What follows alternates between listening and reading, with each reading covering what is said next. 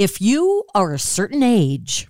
I'm Pat Farnack with the WCBS Health and Wellbeing Report, sponsored by Valley Health System, enhancing the health and well-being of Northern New Jersey. COVID boosters remain controversial, but if you are older, you may consider it an insurance policy. I talked with Dr. Paul Burton, Chief Medical Officer of Moderna.